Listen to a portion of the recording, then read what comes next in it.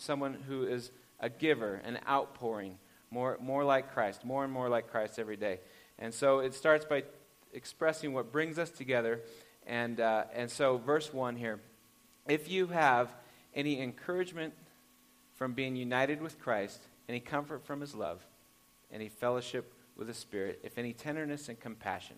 So in verse 1 here, these ifs it sometimes could be translated, or would be more accurately translated, since. It's not like an if statement, well, if this happens as a possibility, but it's since, like these are absolute certainties that we have here in Christ. The only big if is, are we in Christ? Are we a believer? Once you are a believer, these four things that he outlines here, encouragement from being united, comfort from his love, fellowship with the Spirit, tenderness and compassion, those four things, we have those in Christ if we are a believer, if we have placed our faith and trust in Jesus Christ, then we have these things. It's not a, well, if you have this, but since we have this as believers, okay? And so we're going to look at those four things, and I want us to realize how good we have it being with Jesus. We have it so good with him. So good. And so, if you look at John chapter 15, it kind of expands on this idea of how we are to be in Christ and abide in him or remain in him. John 15, 9 through 11, Jesus says to his disciples, as the Father has loved me, so I have loved you. Now remain in my love. If you obey my commands, you will remain in my love. Just as I have obeyed in my Father's commands, remain in his love. I have told you this so that my joy may be in you and that your joy may be complete. And so these are our foundations for spiritual unity. The first thing there, encouragement from being united with Christ. And the encouragement, the word encouragement here is like being alongside of us, to console or to exhort. Paraclete is the Greek word. Same root word when the Spirit, the Holy Spirit, is called the advocate. Someone who comes alongside, someone who is there speaking on our behalf. John 14:26, but the advocate, the Holy Spirit, whom the Father will send in my name, will teach you all things and will remind you of everything I have said to you. Coming alongside, or literally call to one side, advocate. Sometimes you might hear this word interchanged with lawyer or attorney. And, sometimes lawyers get a bad rap, but I tell you what, there are a few times in my life when I was really glad I had a lawyer. And we won't get into the why of that, but it is very comforting to know when you need a lawyer to have one right alongside you who knows what's going on with court proceedings and things like that, to have that advocate. And so that's the Holy Spirit there. That's God alongside of us. He is our advocate. He is the one who is encouraging us, and we are united with him in that. So that first thing, encouragement from being united with Christ. And it brings to mind the story in Luke chapter 24.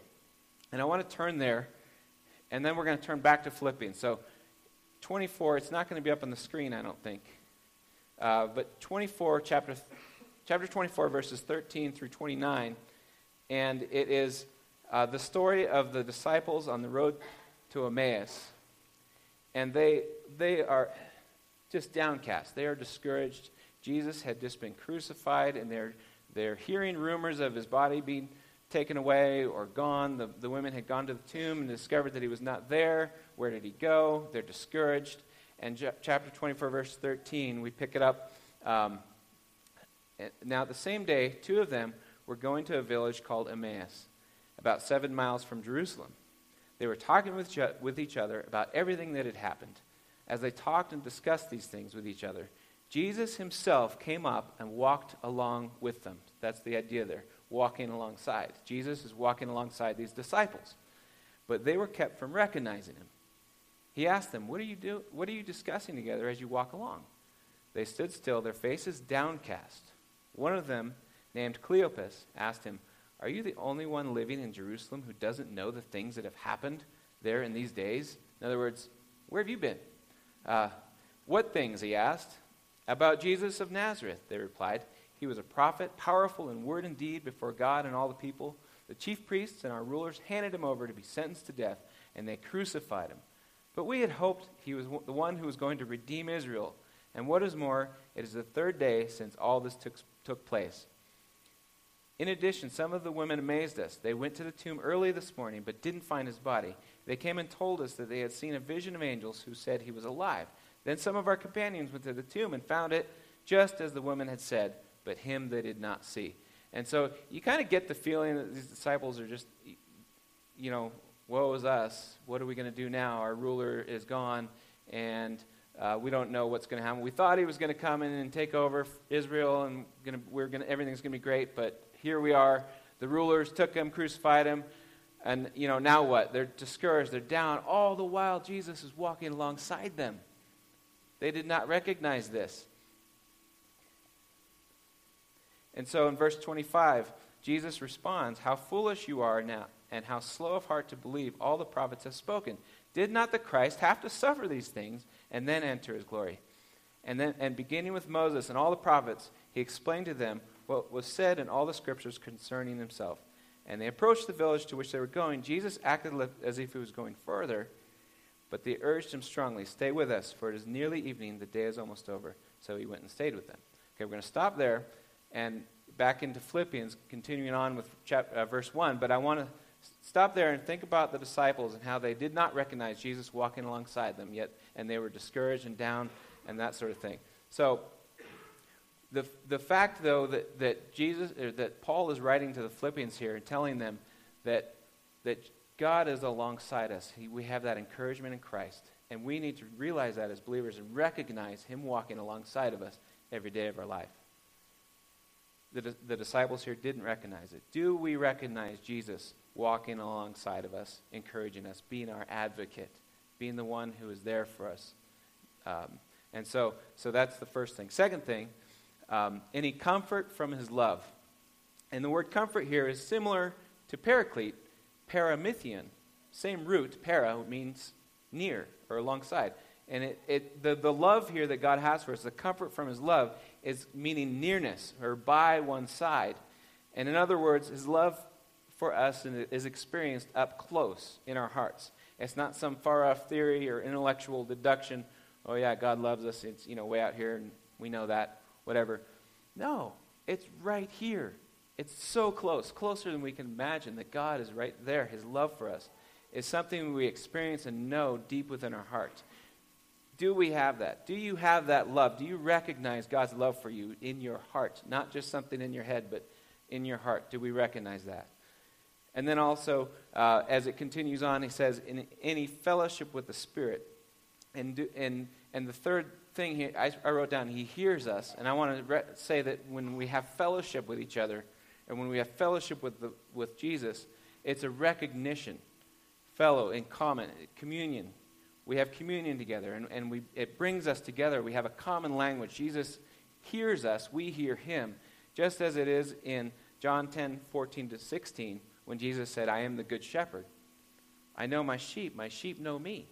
Just as the Father knows me, and I know the Father, I lay down my life for the sheep. I have other sheep that are not of this pen, but I must bring them also. They too will listen to my voice, and there shall be one flock and one shepherd."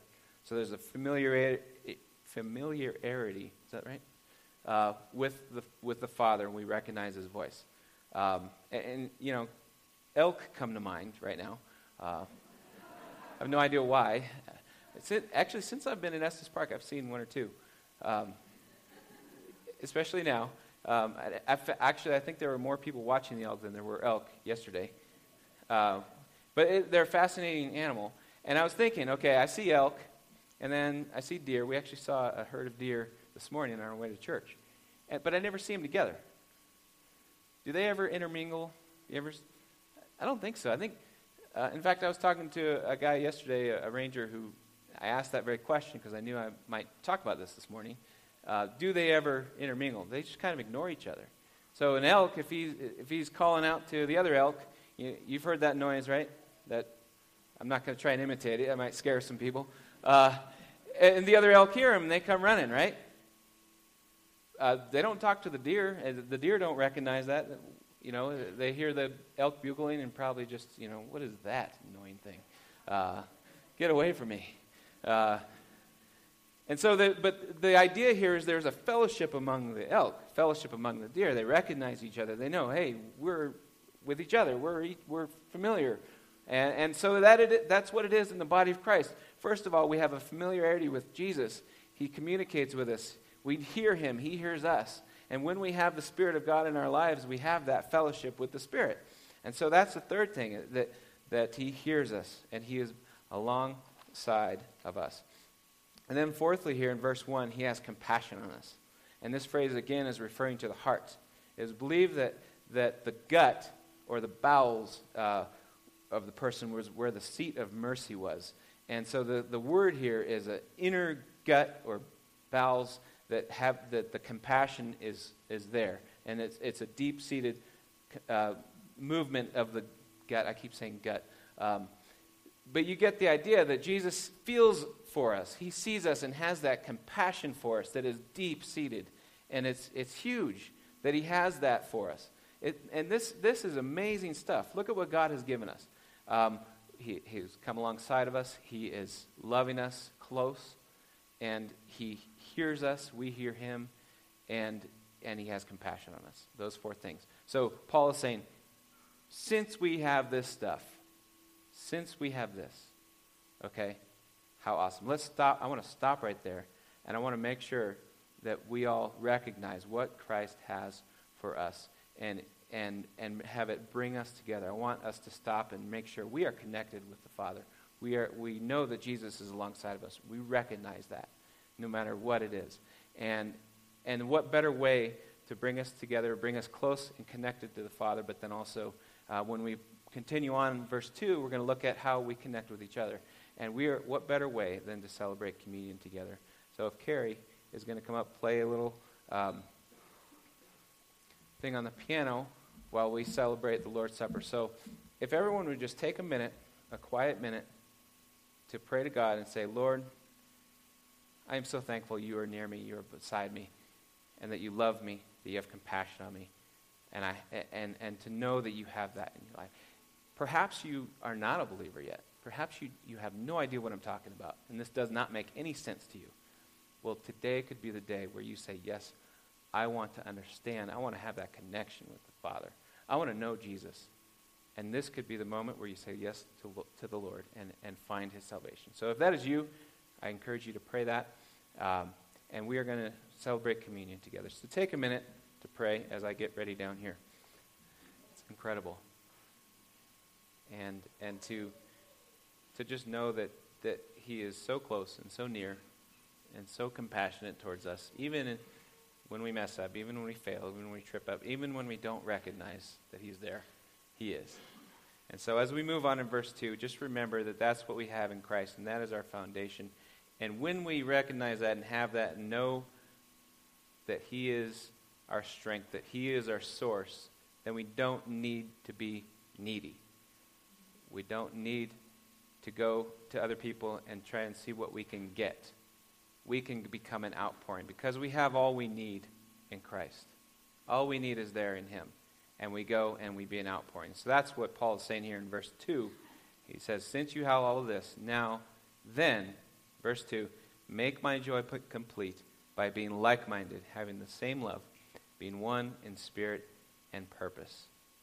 And so, also in Romans chapter 15, to kind of back that scripture up, verse 5 through 7 says, may the God who gives endurance and encouragement give you a spirit of unity among yourselves as you follow Christ Jesus, that with one heart and mouth you may glorify God the Father of our Lord Jesus Christ. Accept one another then, just as Christ accepted you in order to bring praise to God. So now, moving from our connection with God to now connecting with others and being unified through being an outpouring. If everybody is an outpouring, if everybody is a giver, what happens? Anybody? No, the answer to that? I didn't hear. Someone whispered something. Everyone's giving, everyone's receiving, therefore everyone's needs are met. Right? I mean, yes, we do need each other, but we don't need to be needy. We don't need to gimme, because we have the Father.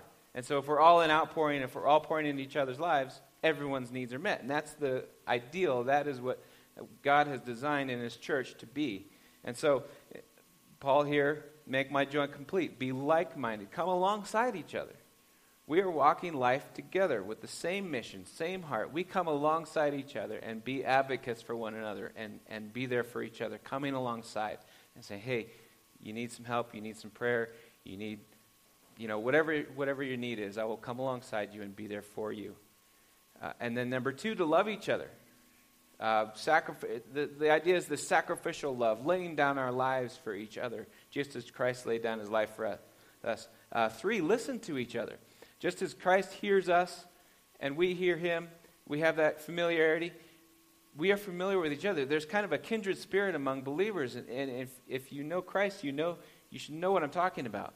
That when we understand each other, we hear each other. And so we need to listen to what others are saying, hear their hearts.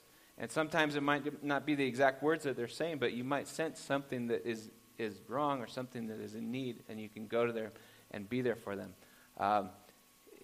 And it is such a lost art today to be a listener, right? I'm guilty of this just as much as anybody. Just want to say what I want to say, and while I'm listening to someone else, I'm not really listening, but thinking about the next thing I'm going to say. Anyone else guilty of this? No? Okay, we're laughing, so as if we all have this problem, okay?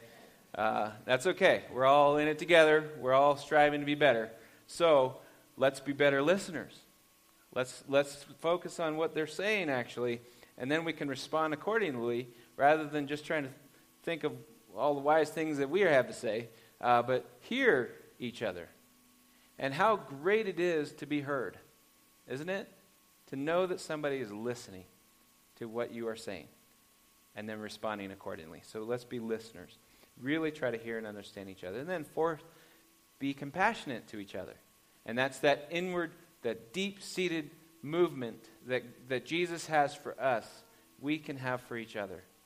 And find that deep-seated heart for each other. And so it's a matter of, wow, trying to be in someone else's shoes. Wow, what are they going through right there? Let me try and understand it. Let me try and feel what they are feeling. And perhaps if you've gone through something similar, it's easier to do that. But even if it's not something that you've gone through, we can still be there in compassion for somebody and working together with these other things, coming alongside them, loving them, and listening to them. So we do those 4 things for each other as a body of Christ. We will be united, will we not? Colossians 3:12, therefore, as God's chosen people, holy and dearly loved, clothe yourselves with compassion, kindness, humility, gentleness, and patience. Be a giver. Don't be like Bob, right? Gimme, I need. And so continuing on, verse 3, do nothing out of selfish ambition or vain conceit, but in humility consider others better than yourselves. Each of you should look not only to your own interests, but also to the interests of others. And here he is, kind of solidifying the idea of not being a taker. Selfish ambition actually means to be electioneering or courting popular applause. It's the idea that I'm going to not worry about what other people are feeling or doing, but I'm going to look out for myself, and I'm going to have me first, and I'm going to just trample over whoever I need to trample over to get to the top. Electioneering, and approaching life with a me-first agenda. How does this whole situation affect me? What am I going to get out of it? And this type of attitude will only do harm to the unity of the church. We can't be that way. We can't have a selfish ambition or selfish agenda going into becoming a part of the body of Christ. We've got to go into it thinking, what can I contribute? What can I do to make it better, to make it more unified? We have to lay aside, in humility, our own selfish ambition, our own agenda, and come together with the same mission, and that is the calling that God has given all of us, and that is to reach the world for Jesus Christ. And when we are unified, when we are doing all of this, the world will see something different. They'll say, wow, look at those people. Why are they not looking out for themselves, individuals? And this is something that is prevalent in our society today, that is taught almost as a good thing, to be looking out for yourself and to be an individual who can conquer the world. And there's nothing wrong with success, but there's something wrong with it when it's at the expense of somebody else. we can't trample on other people to rise to the top. We can't do that. As Christians, we are looking out for each other, and we are being a giver, and we are not being selfish. And selfishness is toxic to unity, and we need to realize that and make sure that we are not coming in with an agenda. James 3:16 says, "For where you have envy and selfish ambition, there you will find disorder and every evil practice." We are called to lay our lives down for one another, to look at others' interests first. I always come back to sports. I love sports. And the one sport that is so unselfish is soccer. And because I've been coaching these kids, and the idea, what I'm always trying to hound into them is pass the ball, pass the ball, pass the ball. Don't try and be the hero. Don't try and dribble it into 5 other kids and think that you're going to come out on the other end and score a goal. It hardly ever works unless you are just the most incredible soccer player out there. Even the great soccer players will not be able to, I guess I've seen it happen where they get through 5 guys and it's just, wow. But the idea is pass and pass and pass, and don't be the hero, but be an unselfish player and try and get someone open and then finally score a goal, right? That's the idea here, to give the glory away. Don't be a glory hog. It's not good. And then another example of sports, I happen to be a 49er fan, and that's okay, at least it's not the Chiefs or the Raiders or anything like that, right? But 49ers have one of the greatest running backs of all time right now, Frank Gore. And don't try and debate me on this because it's true. Every time he has a good game, a great game, he gets interviewed. And when they ask him, how did you do so great, whatever, he always says, hey, I just give credit to my offensive line. And gives the glory away. Doesn't take the glory for himself. And that's an example of not being a glory hog. Even though he did a lot of great things there, he didn't have to get the attention and get the glory. And he gave it all away to his O-line. And that, actually, when a team is unified, that is what they always are saying. They're always giving the credit away to other players, whatever sport it might be. And so, same thing with the body of Christ as a church. Give the glory away. Don't try and say, well, great job doing this and that. Oh, well, I'll give the credit over here. Or give the credit over here. Or ultimately, it's God that working through us, so all the credit goes to Him ultimately. So who are we to take any glory? But to lift Him up, and in so doing, lift each other up. Romans 12:16, live in harmony with one another. Do not be proud, but be willing to associate with people of low position. Do not be conceited. And so this is how unity happens, to be givers. We all need each other, but we can't be needy. Here's how it works. Everyone is looking out for everyone else. Everyone's needs will be met. So as the worship team comes down, prayer partners come over here, just take this time to just really, first of all, celebrate what we have in Christ, but then think of ways that we can become more of an outpouring into other people's lives. And what we can do to just come together more and more and unify. And if there are anything in our lives that might cause disunity, just give that over to the Lord and say, Lord, take this.